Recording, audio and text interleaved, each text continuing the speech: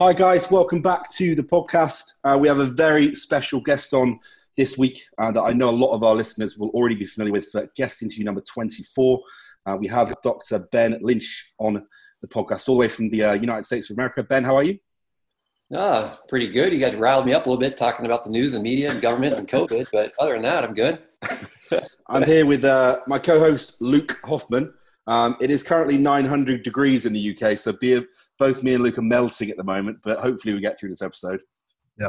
Again, I've got a massive fan in the background, so we're all good. Yeah, I'm lacking the fan. Ben, I think a lot of our listeners will already know you from, but like on an individual level from Seeking Health, but also the role that you've played in kind of being a pioneer in the epigenetic world at the moment as an educator and as someone that has led that from the forefront over the last many years. Just give us a bit of an insight into your background and where you're coming to us at, because I know that you studied naturopathic medicine in the past, and then it's kind of led into the businesses that you've obviously started already. But how has this all kind of started as a passion, as something you followed us through as career? I think when you're young, I think we all tend to gravitate towards something that we enjoy, right? So, if you look back at your earliest moments, what were you doing that you're still doing today? And for me, I've always enjoyed learning about how the body works. And it wasn't my body in the beginning. It was actually horses. I grew up on a horse ranch, a 100-acre horse ranch. And for some reason, some of the mares couldn't get pregnant. And I remember the vet would come out and do some stuff to the horses, with injections and other things. And, 6 months later, they were carrying a baby. And I'm like, what the hell? So that always kind of stuck with me. My mom was an obstetrician gynecologist. I would get sick. I had chronic nosebleeds all my life as a kid, and I had to get silver nitrate up my nose. I had, gut aches. I was on the rowing team for the University of Washington, Boys in the Boat, by the way, if you've read that book. It's basically about that university and their crew team. And, I was honored to be part of that university and the history of that. So, fitness for me was really key because I was a Division I athlete. Then you hear other people, they're struggling. And my stepmom one day, I remember standing in the hall, my back was up against the wall. I felt kind of confined and trapped. And she was talking with one of her friends, and, they're talking about how tall I was and all that. And my stepmom goes, well, schizophrenia runs in your family, and it starts hit around puberty. So be careful. And I was thinking, okay, I'm 17 now, so I'm just going to wake up one day and have schizophrenia. It scared the hell out of me. And there's multiple things along those lines. So it's all these little additive steps. But what really, really got me, guys, was when I was sitting down one day, and I don't know how I got to it, but, it's like some of those videos, those comments, like, how did I get on the dark side of YouTube? So I actually got on the good side of the internet, and I found this video called Tale of Two Mice. And it was a Nova story about how this researcher was looking at mice who were genetically programmed, like have genetics for creating diabetes, cardiovascular disease, or cancer, or all three. And they were programmed to have these conditions, so researchers could give them various drugs, various treatments, or various chemicals to see what would push these conditions to make them happen faster or make them go away, right? So, they were bred to have these issues. Mm. And the researcher had this foresight and said, what if I gave them vitamins at a very, very young age? What would happen? And they never got diabetes, cardiovascular disease, or cancer. And then she goes, at the very end of that, she goes, I don't know what we're going to do with this information. I was like, are you serious? I do. Mm. You're going to give people nutrients, even if they're genetically destined to have all these things. If your family history says that you have X, Y, or Z condition, bipolar or schizophrenia is in my case, doesn't mean you're going to have it. You just need to take care of yourself. So, that was kind of the path that I led. And I'm always seeking. My desk is literally covered with research papers everywhere because I continually learn every day. One thing that I've kind of realized from looking at your background in terms of the particular interest in environmental medicine was from an early time within your career and within your studying, you're kind of consciously trying to bridge the gap between what the geneticists are publishing relative to what the medicinal providers are actually doing in practice. And it's having that more, I guess, like we could use the word holistic and kind of critical thinking over what we can do within that medical environment that doesn't just involve putting a band-aid over an issue and always opting for the pharmaceutical option when it comes to managing one's health. Yeah, it's the environment is key. I mean, the environment, we're in the environment, you know, and to put a weird spin on this, you know, what if we are a petri dish in someone's experiment and we're actually not as big as we think we are? We're just like literally in someone's lab in a petri dish. And you know, but it's, we need to understand that everything around us is impacting you. So if someone barged through your door right behind you right now, Luke, or your window, I mean, you probably kick their ass, so it wouldn't matter, but, you know, but let's say a tank rolled in and, you know, your genes would be acting very differently if a tank was rolling down your street and pointing their gun at you versus you just sitting here and participating in a conversation. You know, so your genes respond to the environment you're in. Why? Survival of the fittest. It's natural selection. You know, we got human race and species and living things on this planet have evolved in order to be as optimal as they can in their present environment. And, you know, some people, you know, say evolution, it's nonsense. Well, okay, that's fine. But, you know, we need to understand that, you know, in order for us to perform best in our environment, like right now, you guys are cooking. You know, Luke's got the fan on him and Callum's just sweating like a pig. So your environment is influencing both of your genes. Luke's genes are not pumping so hard in terms of having to produce sweat to cool off his body, but you're in a different environment and your genes are firing to actually produce sweat. See? So it's, we think that we take all these things for granted because we can't see the 19,000 different genes in our body that are producing work. And we think when we hear the word gene, we freak out and we think, oh, that's complicated. But all you need to understand is genes do work.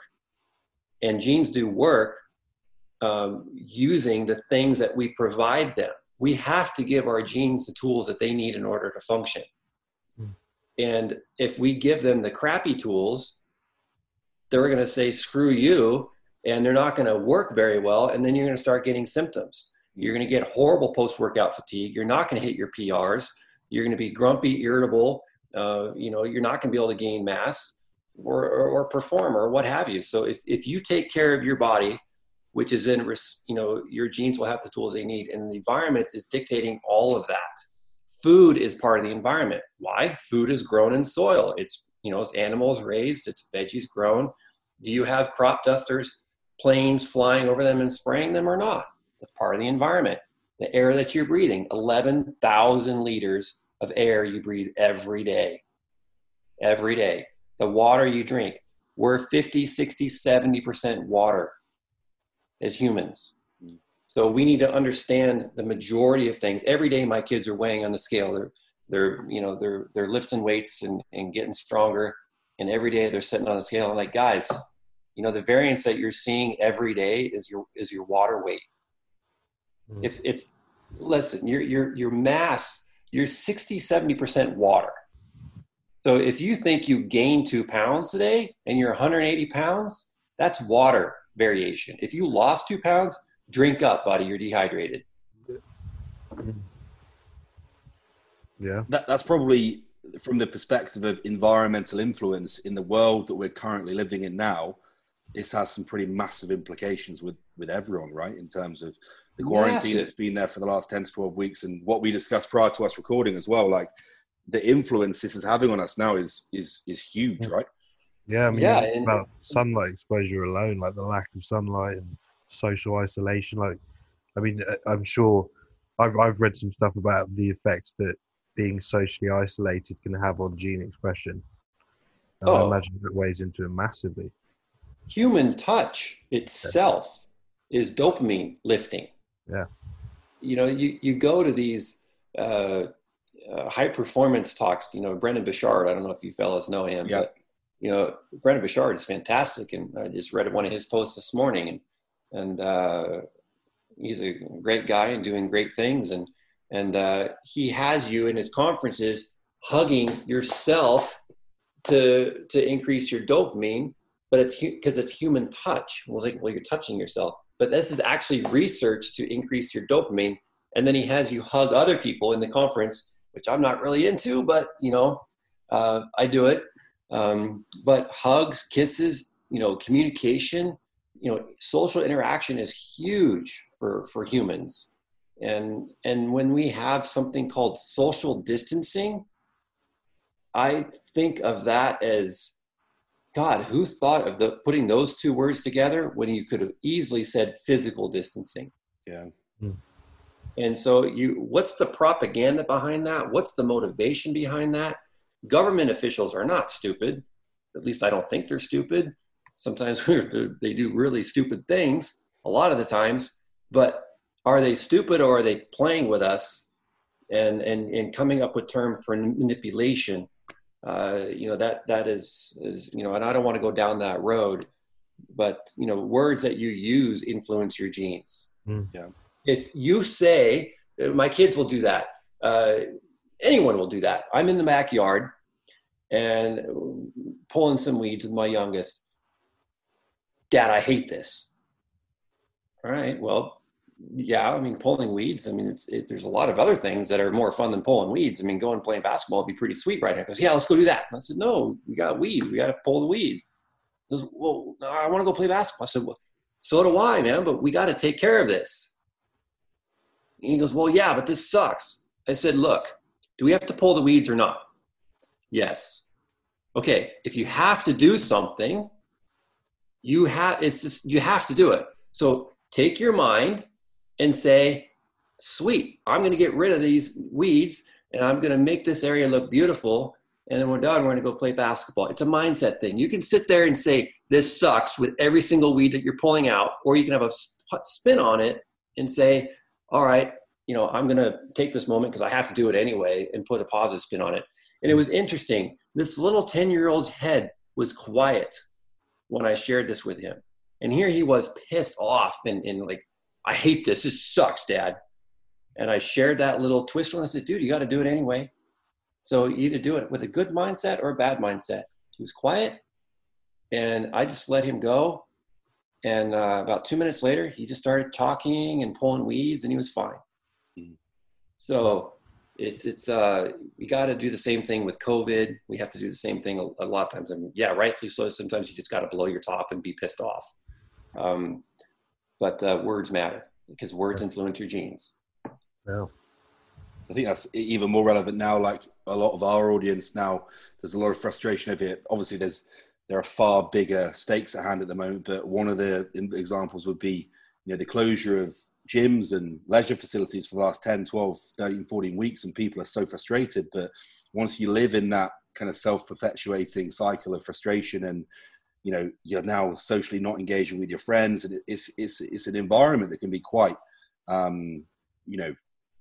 destructive for an individual on mental and emotional health, and that kind of leads to physical health as well, right? 100%.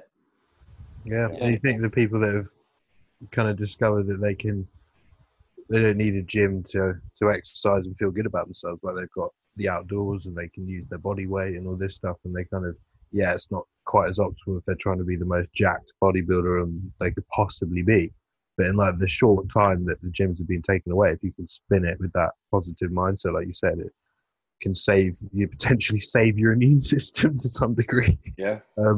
It's crazy. Like great point. And the other thing is too, if you have gyms are closed and your leisure activities are reduced, it also opens your mind to discover things that you possibly haven't done before, which provide the opportunity to learn something new, which you realize, wow, this is actually really good. There's that book, Animal Moves. Have you seen that? Yeah. Mike Mussel talks about it. And, that you could order that book, Animal Moves, and you could practice moving like an animal throughout your home and outside in your yard and going up and down trees. And why would that be beneficial? Well, doing certain motions repetitively, in a locked manner is not natural. You have to be able to move in multiple different ways and keep your joints healthy by all sorts of random movements. So if you're constantly going to the gym and you're doing your push-ups, your dips, your presses, your squats, what have you, you're in those repetitive motions and you're going to get hurt.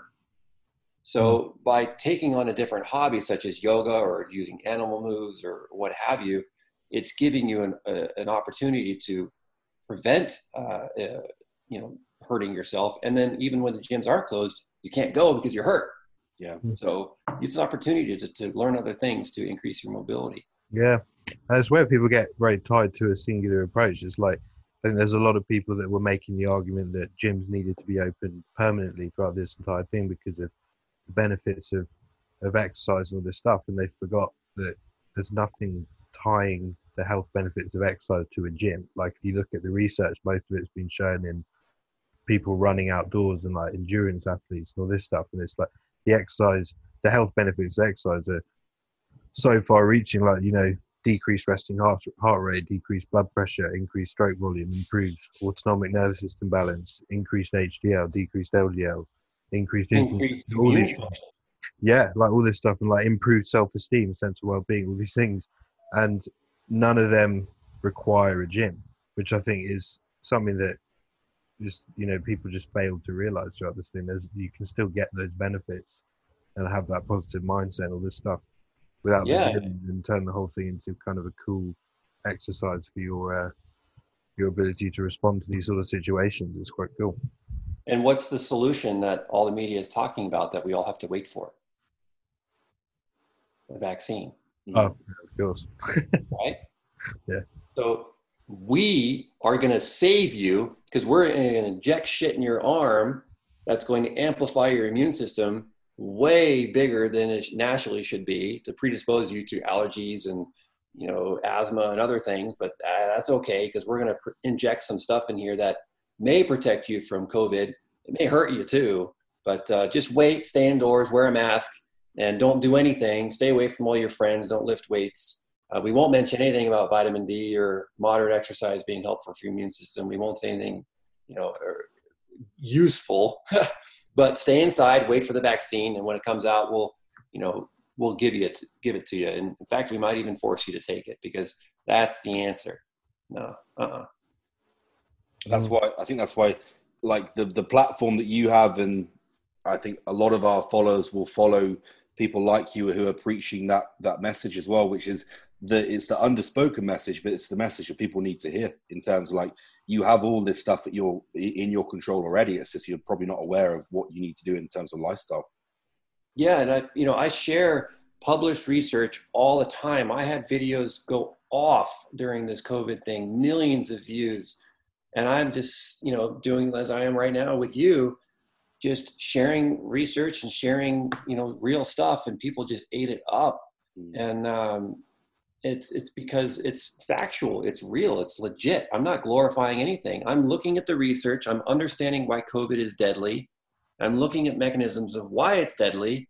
And then I'm looking at, okay, if COVID is so dangerous because of how reactive it is on the immune system and it causes these cytokine storms, well, what are ways that we can neutralize cytokine storms? What are ways we can prevent cytokine storms? What are daily things that we all do to prevent cytokine storms in the first place? Exercise is one. Mm-hmm. But there are some people who overtrain, and overtraining will actually suppress your immune system. Mm-hmm. So I did a talk on Instagram about this as well. And it was just a short little ditty on, I found this research paper is great. I should have pulled it up for you guys. But no exercise at all will weaken your immune system. If you do about 60% intensity for about 30 minutes, I'm throwing some rough numbers out here because I don't remember the specific details, but it's good enough. If you do, again, moderate intensity, 60, 70% for 30, 40 minutes, you're supporting your immune system by about 2 to 3 fold. if you're doing about 90% intensity, 80-90% intensity, and you're going for 45 minutes or longer, you're actually suppressing your immune system. You're shutting it down. So how many times have you looked back and you were really pushing it, I'm going to train hard, and you got sick? Does that happen to either of you guys? Yeah. In the past, 100%, yeah. Yeah, less so now because I've become more aware of it, yeah. Yeah. Or those days where you're feeling a bit under the weather, or you weren't quite yourself, or you didn't get enough sleep, or you had a long commute, or work was really stressful, or you got in a big fight with your significant other, and then you went and worked out anyway, and you got sick. Versus, oh, I'm not feeling quite right. I'm going to honor my body today, and I'm going to do other things. Maybe I'll do a light session of yoga. Maybe I'll jump in the sauna. Maybe I'll fast, and get over this. So, it's lifting and exercise is amazing, but I forget who I interviewed. And it was a great interview. He goes, most people who train are actually not most. He goes, he compared it like this. If you see an older woman walking her dog down the street compared to a veiny dude, just bulging muscles sprinting on his bike, the older lady walking the dog is healthier than that guy. And a lot of you, I know, are like recoiling and you're saying bull. But if you did labs, if you ran labs on that guy who's sprinting down the bike, how many of you have also heard that, oh, so-and-so is super healthy, he got COVID and died? You hear that in the news. So-and-so is a marathon runner. So-and-so is a power lifter, and they got COVID in 3 days, they're dead. Just because they look healthy doesn't mean you are healthy. Their glutathione levels could have been in the tank. Their vitamin D levels could have been in the tank. Their oxidative stress could have been off the charts. And so if you get COVID and your oxidative stress is off the charts, your D is low and your glutathione lows, antioxidants are low, you're hurting. And part of the reason why your muscles get big is because you're putting a stressor on them. You're hurting, you're damaging your muscle tissues, and that repair is going in there and is causing, bigger muscles. So you're actually hurting yourself to get bigger, but that's okay as long as you understand the nuances with that and you don't overdo it. And if you look at the genetics of people, some people have genetics where, they are very, very susceptible to oxidative stress. So if you're pushing it and your post-workout recovery is like multiple days and you've been training for a long time, it's not like you haven't trained in a month and you work out. It's normal to have post-workout soreness for a few days. But if you are working out all the time and you feel like you have to take a Tylenol or an aspirin or an Advil to push through that pain every day, you're overdoing it, bud. And you gotta tone it down, because your genetics are in that they're programmed for inflammation, and you need to figure out so you can keep training and you won't need that Tylenol or ibuprofen or Advil or whatever you're taking. Yeah. Is that something we can like manipulate in the same way that obviously the whole idea behind epigenetics is, yes, the biological mechanism that 100% regulates gene expression? Like, how is it so we can turn those genes on, like off, and maybe turn some others on with extra recovery? Yes. And I talk about it like this, we have white skin. We can't change that. That's locked in. That's genetically programmed. I'm 6'5". That probably had some variation, in my environment and all that. I probably could have changed my height a little bit. Maybe I could have been a little bit shorter, a little bit taller. But skin color, eye color, hair color, that's all locked in. But when it comes down to workout recovery, your mood, your ability to fall asleep, stay asleep, if you can walk, through your environment and not sneeze every moment, people say it's seasonal allergies, oh, it's genetic. No, it's not genetic. You've got excessive histamine. So you need to look at your histamine genes and support them and clean them all up. And people just can't believe that you can reverse asthma, you can reverse diabetes type 2, you can reverse, psoriasis, eczema, depression, anxiety, schizophrenia, bipolar, Crohn's, celiac, ulcerative colitis, even early onset dementia. You can really support and reverse if you catch it early enough. And I had a 15-year-old kid with seizures, diagnosed as an epileptic, and got him totally healthy. And he's, it's taking work, but he was already diagnosed as an epileptic. And he had these huge seizures, and the University of Washington found nothing really wrong with him, but they were going to put him on anti-seizure meds. What did we do? I ran his labs. He's off the charts reactive to gluten, off the charts reactive to dairy and a lot of other things. And his food reactivities were too much. He was almost allergic to everything. So I said, when did all this start? When did he start getting bad? Well, we went to Mexico, and he got some type of bug, and he had horrible diarrhea, and we gave him all these drugs. Well, it wrecked his gut. He had horrible leaky gut. So I had all this food that he was reacting to. His immune system was overreacting, and then his neurotransmitters were on overdrive, also because of his genetics, which I looked at as well. And so I got him on this program where I said, dude, you can't be eating these foods. And he was an athlete. He played football and basketball for his school, really good athlete. And was probably going to play Division I basketball. So he's talented. And so he was just devastated that he couldn't do sports again.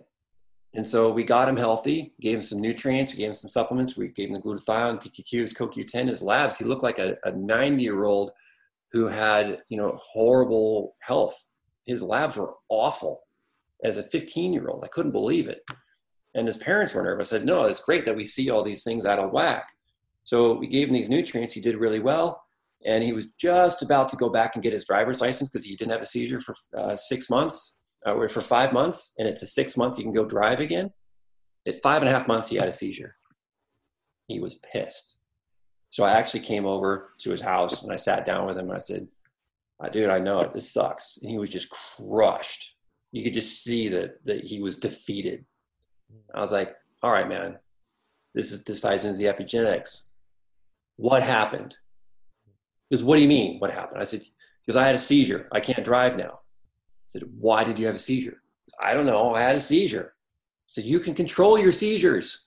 We had him controlled for 5.5 months. You're 15 days away. And you know what? It's a damn good thing you didn't get your driver's license because you'd be dead right now. What happened? Did you overtrain? Oh, what do you mean? Well, what do you mean by, oh? Yeah, I stayed up late. I had too much sugar the night before. And I had a hard workout in football. And then I actually went and did some basketball. I didn't take these vitamins. I said, and did you have a hamburger or some pizza or anything? He goes, yeah. I said, all right, well, you ate the foods that you shouldn't eat, and you weren't taking your vitamins, and you overtrained. I said, this is a lesson. This is a wake-up call. You need to know how far you can push it before you overdo it and have a seizure and kill yourself. So he hasn't had a seizure since. He's driving. And he's on it. And it's all epigenetic. Everything he is doing is controlling his genes that are programmed to have seizures and to be really inflammatory. But at 16, this kid is dialed in and he knows how far he can go. And he's still an athlete. He's downstairs lifting in our gym almost every day. And would that be like something that if he does that for long enough, you could see some kind of permanent change in his genes? Or would that be something he just has to care for the rest of his life? No. You got to take care of it. Yeah. It's like I had an interview with Dr. Tom O'Brien, who's brilliant at explaining things. And he goes, imagine if you had, a chain and you have some of those links on your chain are a little bit frayed, right? You're not going to put that one chain link against a corner on a wall and be pulling on that. That's the weak point. You're going to move that chain a little bit higher off, or, you're going to do something to that, or you're going to support it more, right? So when you do genetic testing, you're going to identify your increased susceptibilities and you're going to nurture them more. You're also going to identify your genetic strengths and you're like, oh, hell yeah. Now I don't need to worry about that so much. So you're going to find things that you need to really dial in and support yourself. You're also going to find some things that, you're kind of He-Man and you're solid. So, but that has a little problem because sometimes you abuse those. Yeah. So when I did Ben Greenfield's genetics, I had a call with him, and he, in his latest book, Boundless, he talks about it. His post-workout soreness was his recovery was a bit slower than he'd like to in his whole life. And I say, well, you need to be taking these types of nutrients possibly before you work out or after you work out, and then, monitor how you're feeling. You still want to have some inflammation when you're exercising, because that's inflammation increases your mitochondrial reproduction and also your size. So you have to have some of that inflammation, but you can't have too much. So he did try the PQQ and the glutathione, and he was improving with those. His post-workout soreness went down. So it's important that you understand your genetics, but the problem is a lot of people do their genetics wrong, and we're all learning. It's a new area. Yeah. So in terms of the testing, is that where the strategy idea came from, in terms of individuals being able to almost consult with the company to then get some form of plan related to them specifically? That is what I want to do. The biggest weakness with the strategy and genetic report now is people are on their own. And we have some amazing information in there. It's all research. We don't pull anything out of our ass on that report. It's all, from National Library of Medicine and cited. And our new strategy that's coming out it's epic. It's so good.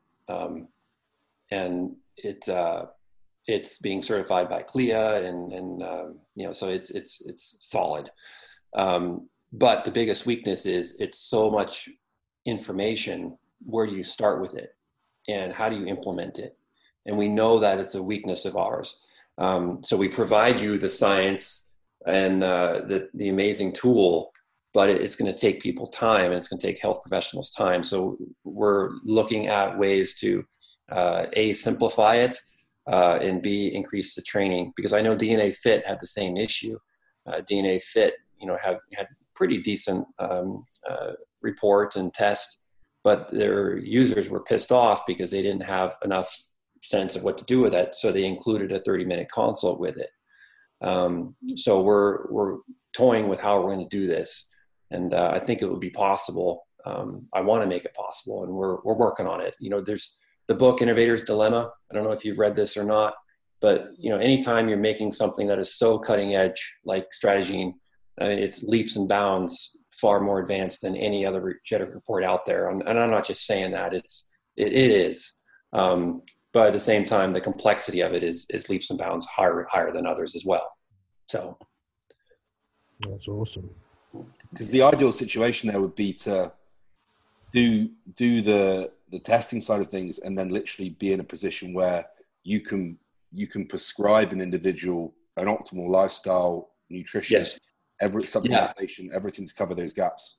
Yeah, and the cool thing that we are doing with Strategy now is we're doing a beta launch here in a couple of weeks. We're basically ready to go with this thing in the U.S. In internationals. You're not able to get our spit test. You can't get the kit itself, but we'll be able to provide the report. But it's a bummer because 23andMe and Ancestry, 50% of the things that we test for are not covered from 23andMe and Ancestry because we custom built our chip. So you're missing out on 50% of the data. But what we're trying to do is we're looking at the laws and the regulations of international genetic, because if you're exporting genetic material into the United States, there's a lot of stuff that goes with that, right? Mm-hmm. So, China is just a no, you can't do it.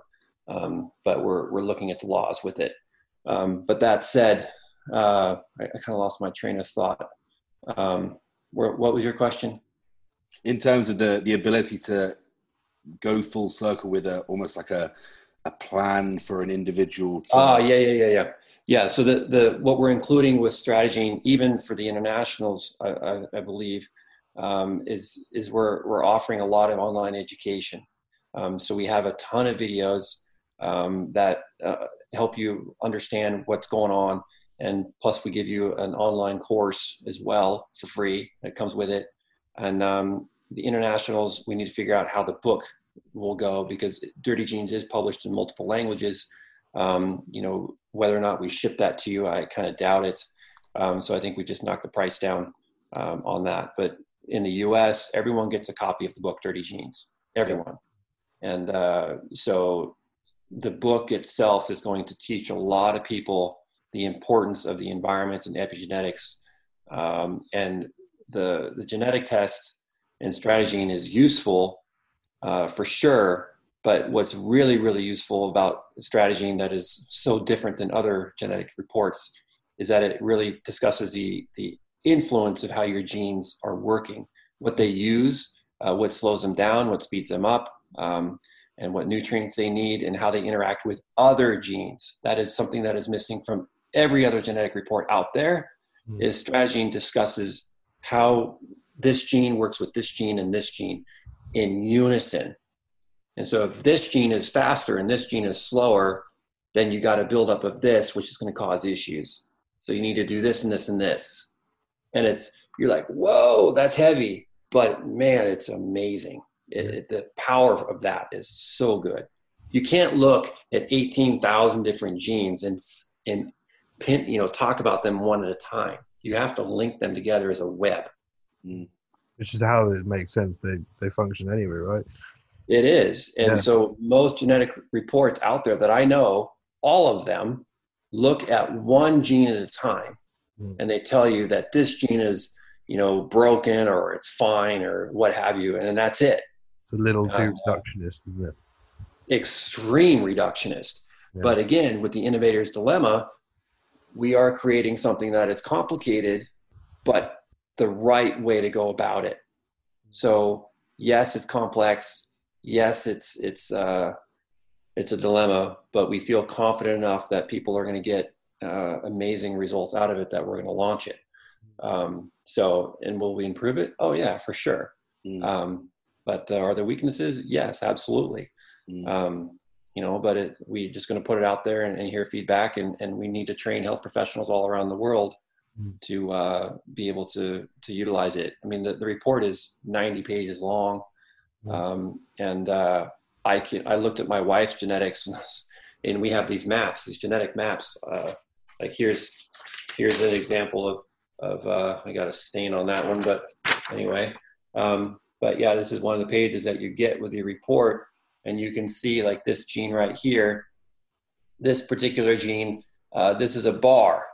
We don't say you're homozygous or heterozygous, or this is red as a variant, or yellow as heterozygous or what have you, or green, there's no variant. We tell you this known speed of it. So this gene, according to the research that we found for you, it's slower. Yeah. So this gene is acting slower. So then you say, okay, this gene is acting slower. What feeds into that gene? Homocysteine feeds into it. And what's it do? It turns it back into methionine. Well, what if you're pounding protein in your workout? You're taking 150 grams of protein every day, and you go to the doctor and your homocysteine is like 32. And this gene is also slow. So what does this do? Homocysteine goes down into CBS. Well, this is slow for you as well. So if you're taking 150 grams of protein a day and you're red in the face, you have high homocysteine, you go to the doctor, you have known cardiovascular disease in your family, you have strokes and high blood pressure stuff in your family, and you're not feeling very good, you have headaches all the time, you're irritable, you go to the doc, your homocysteine's 30. You're like, shoot, I got to take care of that. Well, you look at your genetics, it's like, well, I need to cut back on my protein, and I need to support it with some zinc and some vitamin B6 and some glutathione, and minimize my protein a bit, and possibly look at my B12 and folate on a different pathway and see how I'm doing. And then you can unlock that. And now you do 3 months later, check your homocysteine again after you've implemented the lifestyle, not just supplements, lifestyle, diets, and nutritional, things that we describe in the test for you. You go back, your homocysteine has dropped to 10. That kind of leads me on to a question of when you're giving these sorts of plans, is there an order that you go through in terms of the magnitude effect that certain things have, like lifestyle factors, nutritional factors, and then supplemental factors? Yeah. Is there an order that you work in there? So let me show another. So this is. So this is a gene that processes histamine in the gut. So we give you a paragraph of what that gene does. We tell you things what, dirty the gene. So these are some environmental influences which dirty the gene, some lifestyle actions, some foods that are known to dirty it as well, and some medications and nutrients that also slow it down. Okay. So, and these are the known variants that were tested for and were found for you. So do we rate, if we look at all your genes and rate, the impact of potential high homocysteine or potential histamine reactions? At this point, we do not. But I believe that when people look at their pathways and they see the slow speeds on there, so my wife's page report was like 90 some pages long, right? And I reviewed and I understood her in about 20 minutes looking at her report. Well, I'm a specialist in this. This is what I do. I help make the report big time. I mean, I basically made it. And with my team, who've helped a lot. I mean, this is years of research, guys. This is years and years and years and years of research. But 20 minutes, I was able to dial her in and understand a lot of things, why she can't go for a hike or do yoga or exercise without horrible post-workout soreness. How do we manage that? She takes a PQQ lozenge prior to exercise and training. And if she does it for longer, she takes another one. The result, she can exercise and go on hikes and walks and do yoga, and her post-workout soreness is fine. Whereas before, she would do any of those things, not even that intense, and she could barely walk for about 3 to 4 days after. Her fibromyalgia was terrible. So why is that? I looked at her genes for oxidative stress and inflammation. Very, very pro-inflammatory, very, very pro-oxidative stress, very, very slow in getting rid of it. And so PQQ is a very powerful antioxidant that nobody really talks about. They look at vitamin C. Vitamin C is neutralized and used up about 1 cycle or maybe 3 cycles. Vitamin E is same. PQQ can neutralize 20,000 times before it's damaged. So it's massive. So anytime that's why vitamin C is good for COVID in high doses, because vitamin C is not an antioxidant in this situation. It's a pro-oxidant. Yeah. Right. So a lot of people think, I need to increase my antioxidants. But when you increase an antioxidant like vitamin C to huge levels, it becomes a pro-oxidant. That's why it's used in cancer too. So it kills the viral particles. What's that? And it would stimulate the body's own antioxidant. Yes, that's right. That's right. So, but you got to be careful with COVID because it's you get cytokine storms and you can overdo it.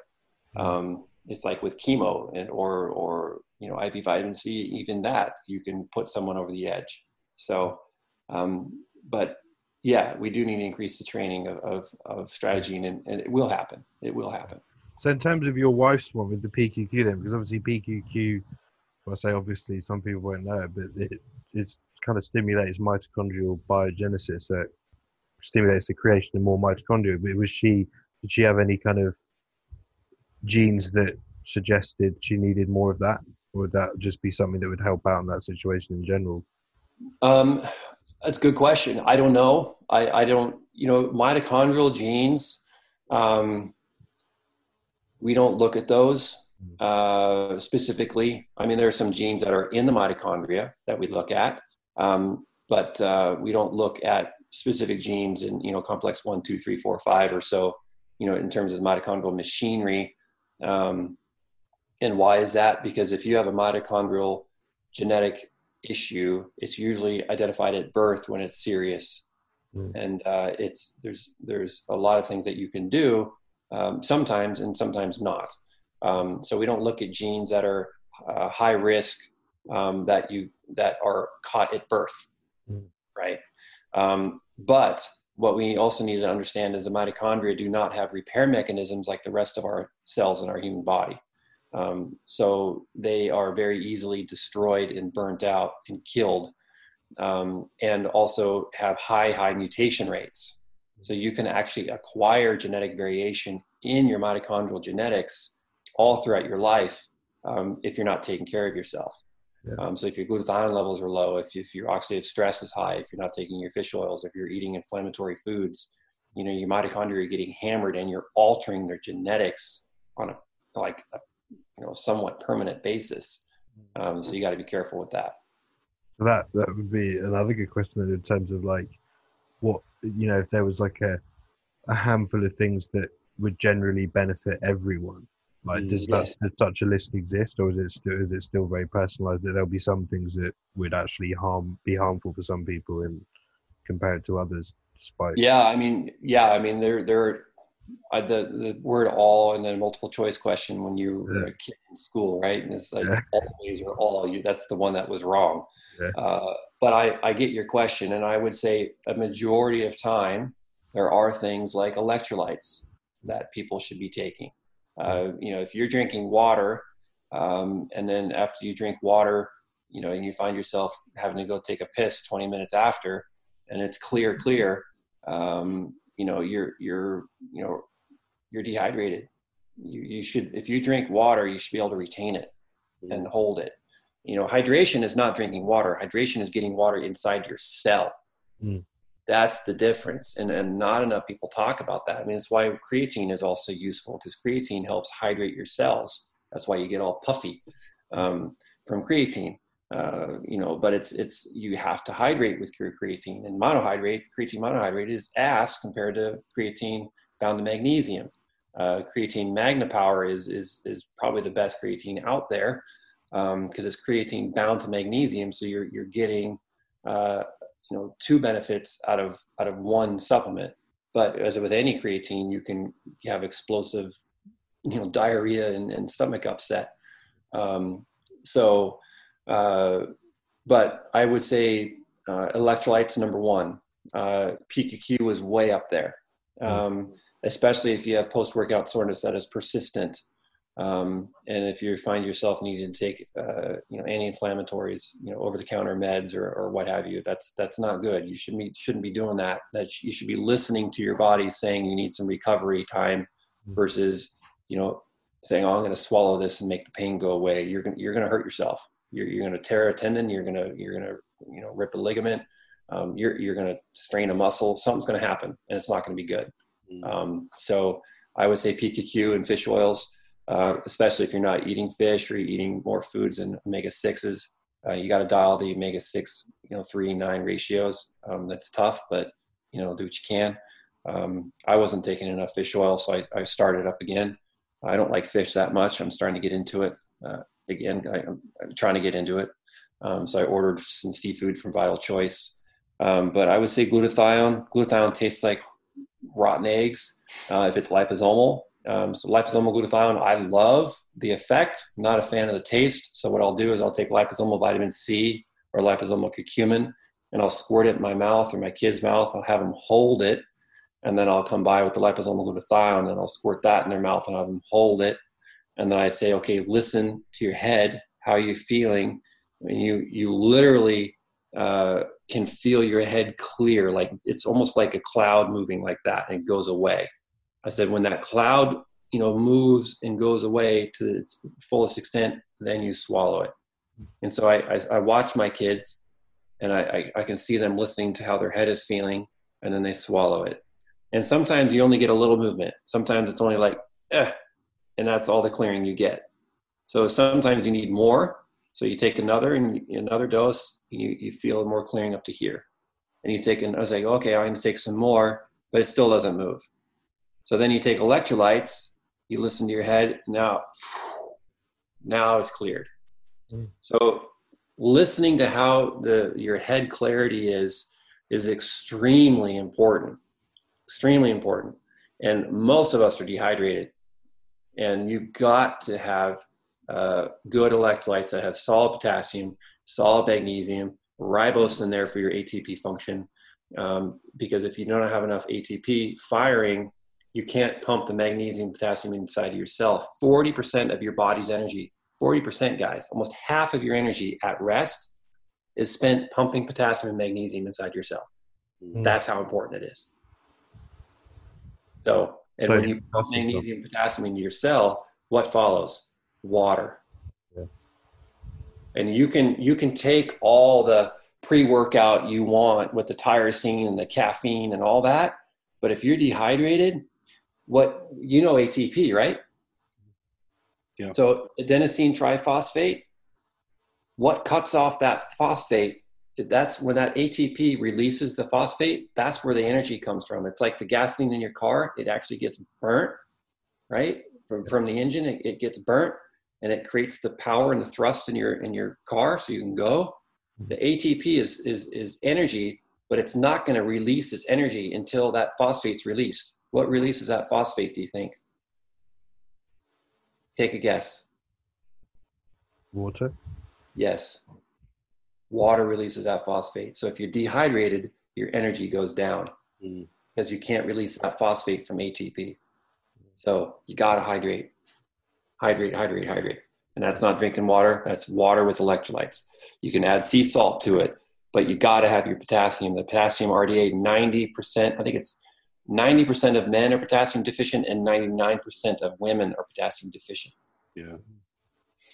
Would you say the potassium RDA in the kind of general population is accurate, or do you have your own kind of more accurate amount? That's a great question. Sometimes the RDAs are set for public health policy, and a buddy of mine, Waco, brought that reminder to my brain. He's like, the RDA of potassium is so high because some people have, salt sensitive, hypertension. So they've increased the potassium RDA for the benefit of the few who have salt sensitive hypertension. So I was like, I didn't ask him. I think I asked him for the paper that shows that, the evidence behind that. I always want to see evidence. I never got that link from him. And even if he's full of shit, it was a good reminder that we have to be careful about the RDA, right? So 4 grams of potassium a day, that's a lot.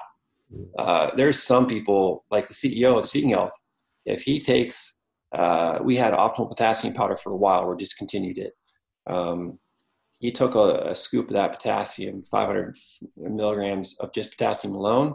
He got all anxious and crazy from it. Not like crazy, but he felt on edge, like it was too much.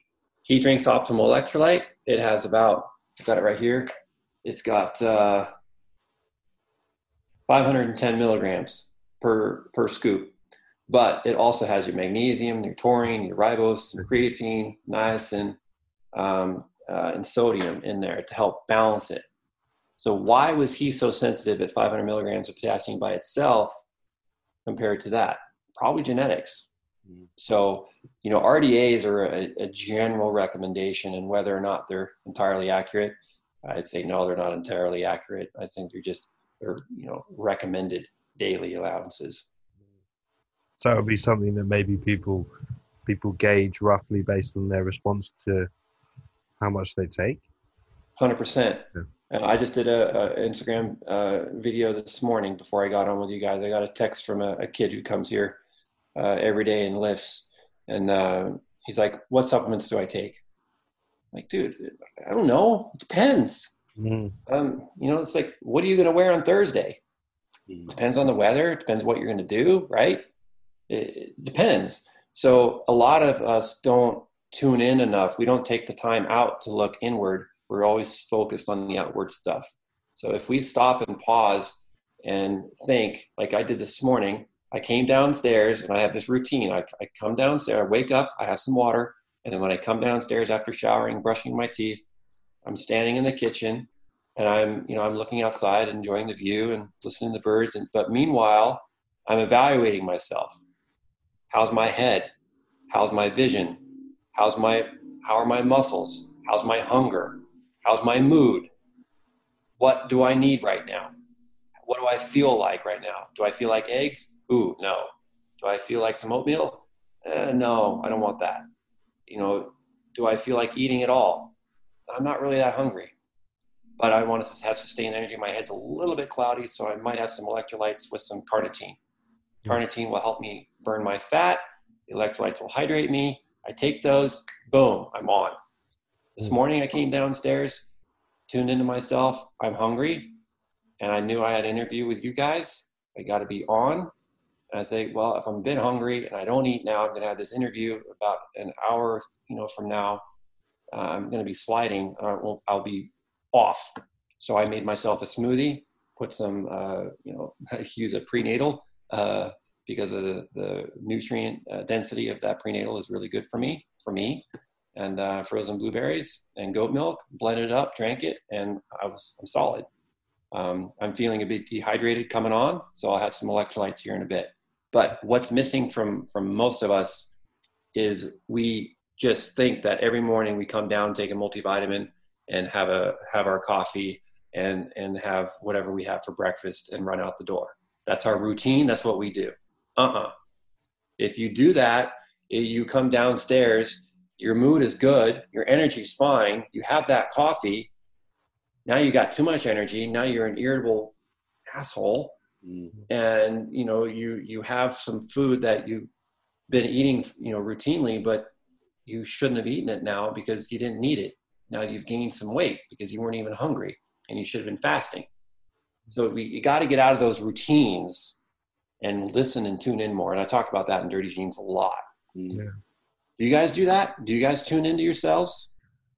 Not as much as you just described, but it's definitely something I'm becoming more aware of. Like I used to be very locked into eating in a very, very specific way every day, like kind of, the same food, same time, stuff like that. Regimented. Yeah. Disciplined. And it works for obviously the goal of you're trying to build muscle and do all that stuff. But then it, I've noticed like more recently from the clarity perspective, like clarity in my perspective, like if I paid more attention to what I actually want to eat based on what I'm doing that day, or what I, in terms of how I'm just generally feeling, I tend to perform a bit better, but I'm not necessarily as on it as you just described. So yeah, something I'll endeavour to try, to be honest, because that sounds pretty cool.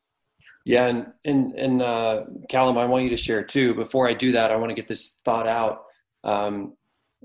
Protein, there's something called nitrogen balance, what I want you guys to read, and if you're listening or watching, I want you to Google nitrogen balance. It's really important. Lifters are really into protein, which is understandable. Muscles are protein. I see my kids, they lift, and right when they're done, they walk into the fridge we have right in the other garage, and they grab a 30-gram protein drink and they down it. And I'm looking at them like, guys, you just had a 6-egg breakfast. Mm-hmm. You don't lift weights and just chug a 30-gram protein drink. Well, why not? Because you just inserted a bunch of work on your genes. You already had a bunch of protein. You consumed a bunch of nitrogen. Nitrogen turns into ammonia. Ammonia is toxic. If you're drinking that and you start getting brain fog and fatigued and muscles tightness and soreness, that could be an imbalance of nitrogen. You have to have enough protein, and you can't have too much. It's that sweet spot. It's that Goldilocks thing with everything. Mm-hmm. So if you are consuming heaps of protein and your carnitine levels are down, your B6 levels are down, your arginine levels are low, your citrulline and ornithine levels are low, your ammonia levels are going up, and you're going to have brain fog, you're going to have muscle soreness, and you're going to be damaging yourself. So be careful with that. Yeah, like the protein debate as well. I speak a lot about, because I'm very against excessive protein intake. Obviously, there's like an amount that seems to be required for gaining muscle, but it's even like people being like as regimented as you just described, as soon as they finish training, they go and they've got to get their protein in, but they kind of forget that research is very clear on how resistance exercise alone enhances the muscle protein synthetic response to protein ingestion for a good 24-hour period. So that whole anabolic window is just complete bullshit. And like when people say you just don't need to go and rush to eat, go and have that 30-gram protein, you can wait. And it's kind of what we do with ourselves, with our clients. We kind of say, you're good to wait 45 minutes to an hour, chill out a bit, kind of get that nervous system back into an optimal balance. So you can actually process the meal a bit more effectively. And you don't need to worry about nailing an excessive amount of protein in that one sitting where you're probably not in a good position to handle it anyway. Yeah. So totally agree with that. Totally agree. Excellent. Yeah. One thing I've been wanted to ask you, because I see little snippets of, you know, like the family life that you have on your social media, but how have you, one thing that really fascinates me, because I eventually want to be a father one day and I want to have kids. How have you brought that lifestyle and those considerations into your children's lives, but at the right pace, if that makes sense? Because I can imagine the amount that you know, and the amount you know their lifestyle habits and their nutrition and their diets will influence them long term, and you want them to grow up and be healthy adults and happy and, you know, live very positive, successful lives. How have you done that at the right pace? Because I can imagine you can enforce that a little bit too much, if that makes sense, because your knowledge on it is so advanced, but it's obviously they're kids as well at the same time. Yes, it's a rubber band. It's a rubber band. Yeah. You know, you got to pull it. You got to pull it. You got to be there. You got to be present to pull it and keep tension on those kids and rein them in. If you just let go, they're going to be, you know, let them go on their own. That's a problem. If you pull too tight, it's a problem. So it's a constant movement, and it depends on their mood. So I sense how they're feeling before I go in. I sense what's going on, and I see as an opportunity when I see it. If I see an opportunity, I go all in. If I don't see the opportunity, I just hold back. And it's been hard. It's been a big learning curve. The best thing that I can say for all parents and future parents out there, there's a great course called Love and Logic. So Google Love and Logic. And I don't know if it's in the UK or not, but you can do it online. You can get books and read about it. The premise is basically this. You love your kids, and you need to teach them logic at the same time. Don't touch the stove, it's hot. What do? They touch the damn stove. Yeah. Why? Because you know, it's human nature. We want to experience things. We want to try things. They burn themselves. Are they going to touch it again? No, they're not going to touch it again. So let me give you an example of some of the things that happened in life, in some short stories, which I do share a lot of stories in the book Dirty Genes too, with my boys. Matthew, he was about 2 years old. Chronic sinus congestion, nose running, earaches, ear infections. Not infections, just horrible ear pain. Not all ear pain is ear infection, so I want to catch myself on that. And I noticed that when he ate cheese, he would have increased irritability, increased sinus mucus, and disgusting to look at because little kids always have the boogers hanging down, right? And then the ear pain. And I was always working on his ears. I was always doing things to try to get rid of his pain. And so one day I was just done looking at his boogers, and I knelt down, I got on the floor, and I looked right at this like 2 or 3 year old kid right in the eyes, and I said, Matthew, I said, I'm looking right at his nasty boogers. It's just like, oh. I said, do you want those boogers to go away? And he nods his head like this, and the boogers are bouncing. Yeah. I said, okay, well, I think cheese and milk is making those boogers happen. And he just looking at me. And I said, why don't we try for just 7 days or 14 days, we'll see, 7 to 14 days, and see if you don't eat cheese, if that boogers will go away. And he's like, I like cheese. I said, do you like the boogers and the pain in your ears? He does this. I said, okay, you want to give it a shot? Yeah. Okay, so we blow his nose and away we go, and we try it. We got rid of the cheese in the house. Week goes by. Get down on my knees, look at Matthew. Matthew, breathe through your nose. Clear, right? Yeah, he's all excited. And I said, that's because of the cheese, bud.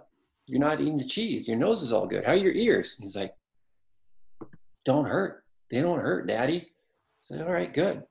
So I said, that's all from the cheese. The cheese made your nose bad and made your ears bad. And he was just kind of quiet. I said, so do you want some cheese? Yeah. I was like, damn. So, you know, you know, you've got to let your kids, you have to teach the why, you have to be confident in your recommendations that they will see and experience a result. And so when my kids got to the age of acne, brilliant moment, parents, brilliant, because the skin is a sign of eating like shit. And so the kids come home, they get acne, and and I start giving them some supplements, liver support and probiotics and fish oil for the acne. Acne goes away. Like, wow, Dad, that's amazing. Yeah, stuff works. So they go to Chick-fil-A, they go to fast food, and their acne comes back. It's like, Dad, can I take like 3 of those capsules? I said, no, you should stop eating the fast food. And they try taking the 3 of the capsules. Doesn't work. They get constipated. The acne's still there. You can't eat like crap and just take a supplement and get your life out of it. So what I did is I let them fail. I let them try their supplement thoughts because it was safe. I knew it was going to fail them. They still got the acne.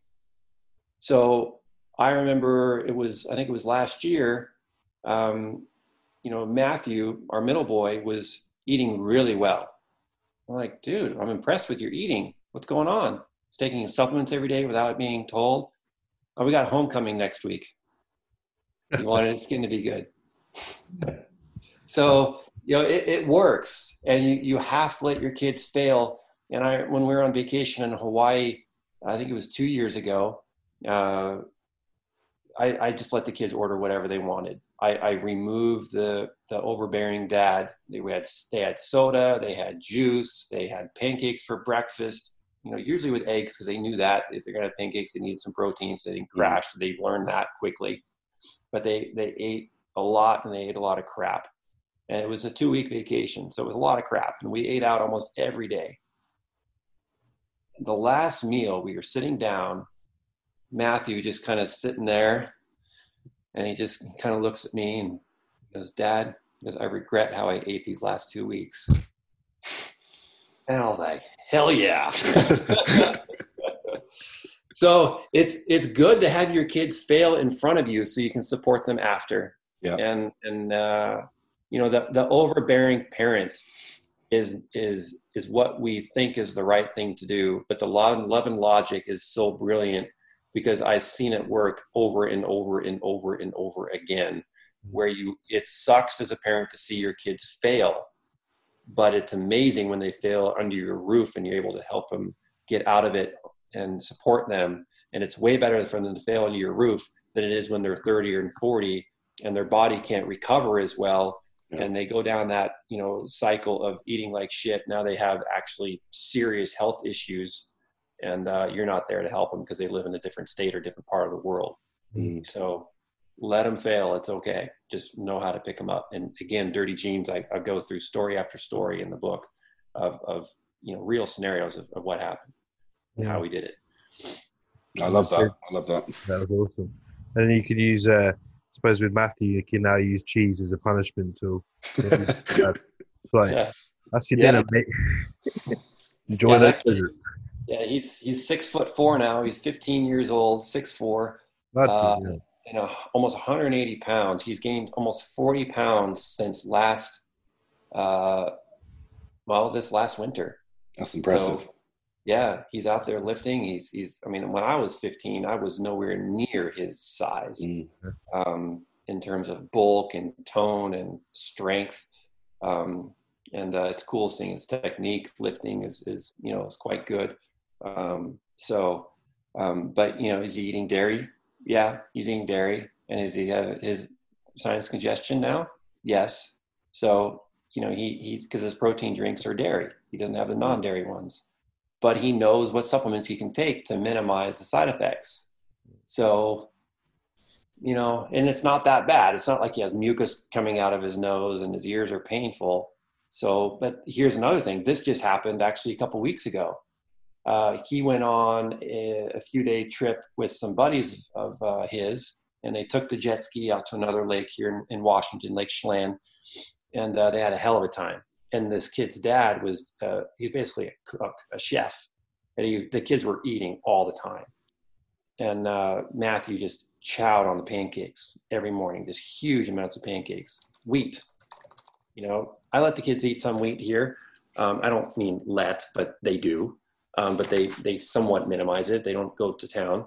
Matthew came back, and acne not too terrible, but present. And he's like, Dad, I got this weird thing in my eye. I was like, what's up? He's like, I don't know, it's like burning.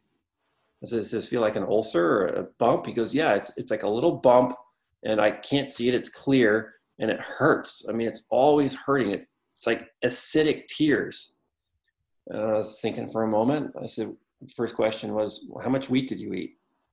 He goes, oh, that's probably it. And I said, why do you think that? He goes, I had so many pancakes and so much wheat on this trip. I said, all right, well, when that ulcer like feeling is in your eye or your mouth or your hands, that could be gluten. And he was like, what the hell? How? I said, it's because your immune system is reacting. You got leaky guts and it's inflammatory. You got to cut it. And here's some supplements to take it, to heal your gut. So I gave him some stuff for his gut and to heal it. And I gave him some fish oil and some not anti-inflammatory, I think I gave him some vitamin C and some glutathione too.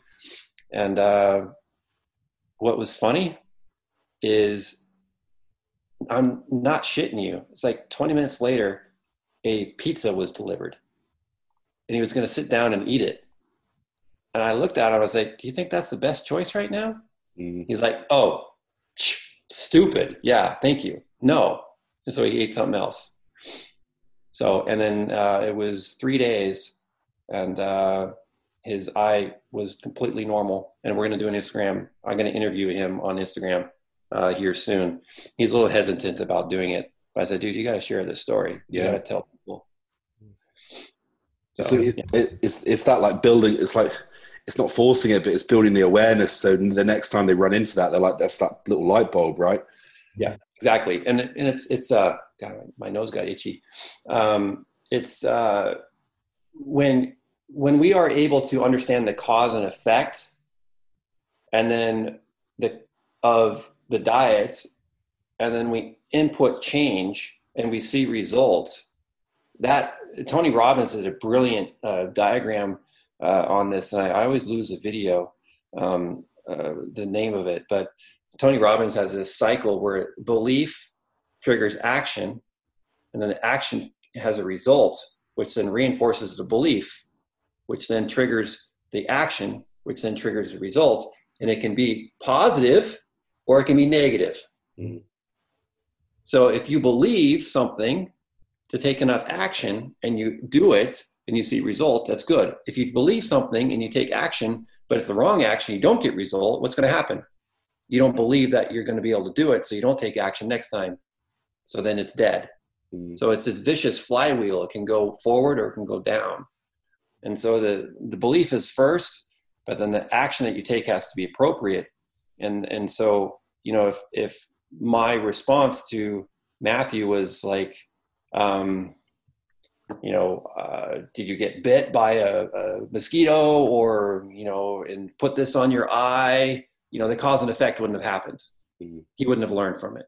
So we're going to make mistakes. I'm not going to know everything with him, but I know his weaknesses, and as parents, we have to dial in the strengths and weaknesses of all of our own kids and ourselves and be able to put all that together and sift. I'm really analytical, so it's a strength of mine.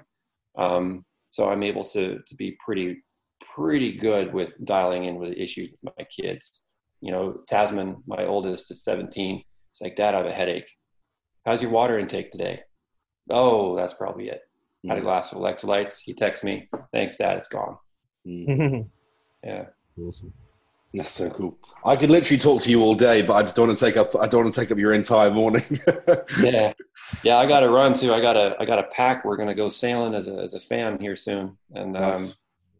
Friend's got a catamaran. We're going to head up to the San Juans. So excited about that. Amazing. Whereabouts are you based? Seattle. So you said yeah, fantastic. Yeah, so top of the Northwest here, and then we're going to drive an hour and a half to a town called Anacortes, and that's the gateway to the San Juan Islands, and it's one of the top cruising sailboat places in the world. It's amazing, beautiful spot. Wow, see the pictures on Instagram, I'm sure. Yeah. Just make sure you don't have more than 6 in your boat, though. Just, yeah. We were out there trying a new boat, a wake surf boat, and I think we had like 10 of us in the boat, and the cop boat police pulled us over. We're like, oh crap. And so he said nothing about the quantity of people. He thought the guy wake surfing was not wearing a life jacket because he was wearing a competition life vest. And he was like, well, that life jacket isn't enough. He goes, you got to wear the legit one. And we're like, all right, thank you. And so we swapped it out, but he pulled us over for that and said nothing about the number of people. And we got pulled over again by the same guys. It's the same guys all the time. And he didn't say anything about the number of people. Again, he just busted us on something else, but he never gave us the ticket. So he goes like, oh, you're that doctor, aren't you? Really? Yeah. And I was like, I don't know how to take that. You know, it's a good thing or not. Yeah. So, but yeah, he hasn't given us the ticket. So. Where can people find you, Ben, in terms of social media, website? I know that you've got Dr. Ben. Is it still called drbenlynch.com? It is, yeah. And so what we're going to be doing, and possibly with your guys' interview here, is we're going to be posting blog posts of the interviews I've had. Okay, awesome. Versus just listing it. So we're going to keep fresher content there. So we're going to have the interviews transcribed. Little snippets. So after we're done here, I'm going to write a little paragraph summary of what we basically discussed and how it went. And that will go on the blog. And then maybe have some quote cards that will be pulled from my team and turned in there. So yeah, drbenlynch.com. And then social media, you can click the social media icons from that website, but at drbenlynch on Instagram or drbenlynch on Facebook. Yeah, I'm pretty active on both of those. Facebook now owns Instagram. Yeah. So typically what I post on Instagram will be on Facebook, but sometimes I'll do Facebook Lives and, you won't see those on Instagram. So I do recommend following both because sometimes those Facebook Lives are very, very informative. And I feel guilty that I didn't put them on Instagram too. So, yeah. And then grab the book, Dirty Genes. That is a very, very solid place to start. Yep. It does have the word genes in it. And you think it's going to be overwhelming, but it's actually not. There's a lot of science in there, but it's a lot of actionable stuff. Yeah. That's a great point in itself in regards to, like, I did a poll the other day in preparation for this podcast and asked people in terms of looking at genes and epigenetics, is it relatable to the general population or is it relatable to the elite athlete scenario where it's just the top end? And it was like 70 or 80% was elite athletes and not general pop. But we've got to appreciate this is everyone, and this can benefit everyone. And it takes a massive precipice over the whole population. It does. And I remember when I was at a conference and had about 400 health professionals sitting in front of me, and I asked them, how many of you guys are supporting methylation of your patients? A few hands went up. And I said, how many of you are using vitamin B12 in your practice? How many of you are recommending salad in your practice to your patients? How many of you are checking homocysteine? Most hands went up on all of them. I said, all of you are doing methylation support. Yeah. So, we have these big scientific words, but at the end of the day, that inhibits us from thinking that we're actually making a difference, but the fundamentals are key. The fundamentals are absolutely key. So, I mean, you can learn all sorts of interesting new, techniques for, maybe working on your deltoid or your trap or your rhomboids or what have you. But at the end of the day, it's bench, squat, curls, pull-ups, core, right? I mean, at the end of the day, it's the fundamentals are probably the most important for your body, I would imagine. So, no. All right, guys. Well, thank you so much for your time. I really appreciate that. Yeah, real pleasure. Thank you for coming on, sir. I'll link all your socials and the book as well in the bio, so people can just swipe up and click that and go straight through. Yeah, perfect. When you guys post on Instagram, just tag me at drbenlynch. For some reason, my stories are ever since I got flagged on Instagram for that one post, my stories are not, I used to have like a little thing that said, you've been tagged multiple times, and I could reshare, but now it doesn't really show that anymore. Right. So they did something. I don't know if it's to everyone or me. They definitely penalize me because I see my reach is a bit down. Yeah. But whatever. Keep speaking the truth. That's right. I won't stop. I won't stop. So, yeah. Yeah. And have an awesome trip with the family. Thank you. Yeah. Well, stay cool and keep hydrated and keep doing what you guys are doing. Thanks, Ben. Take care. See you later.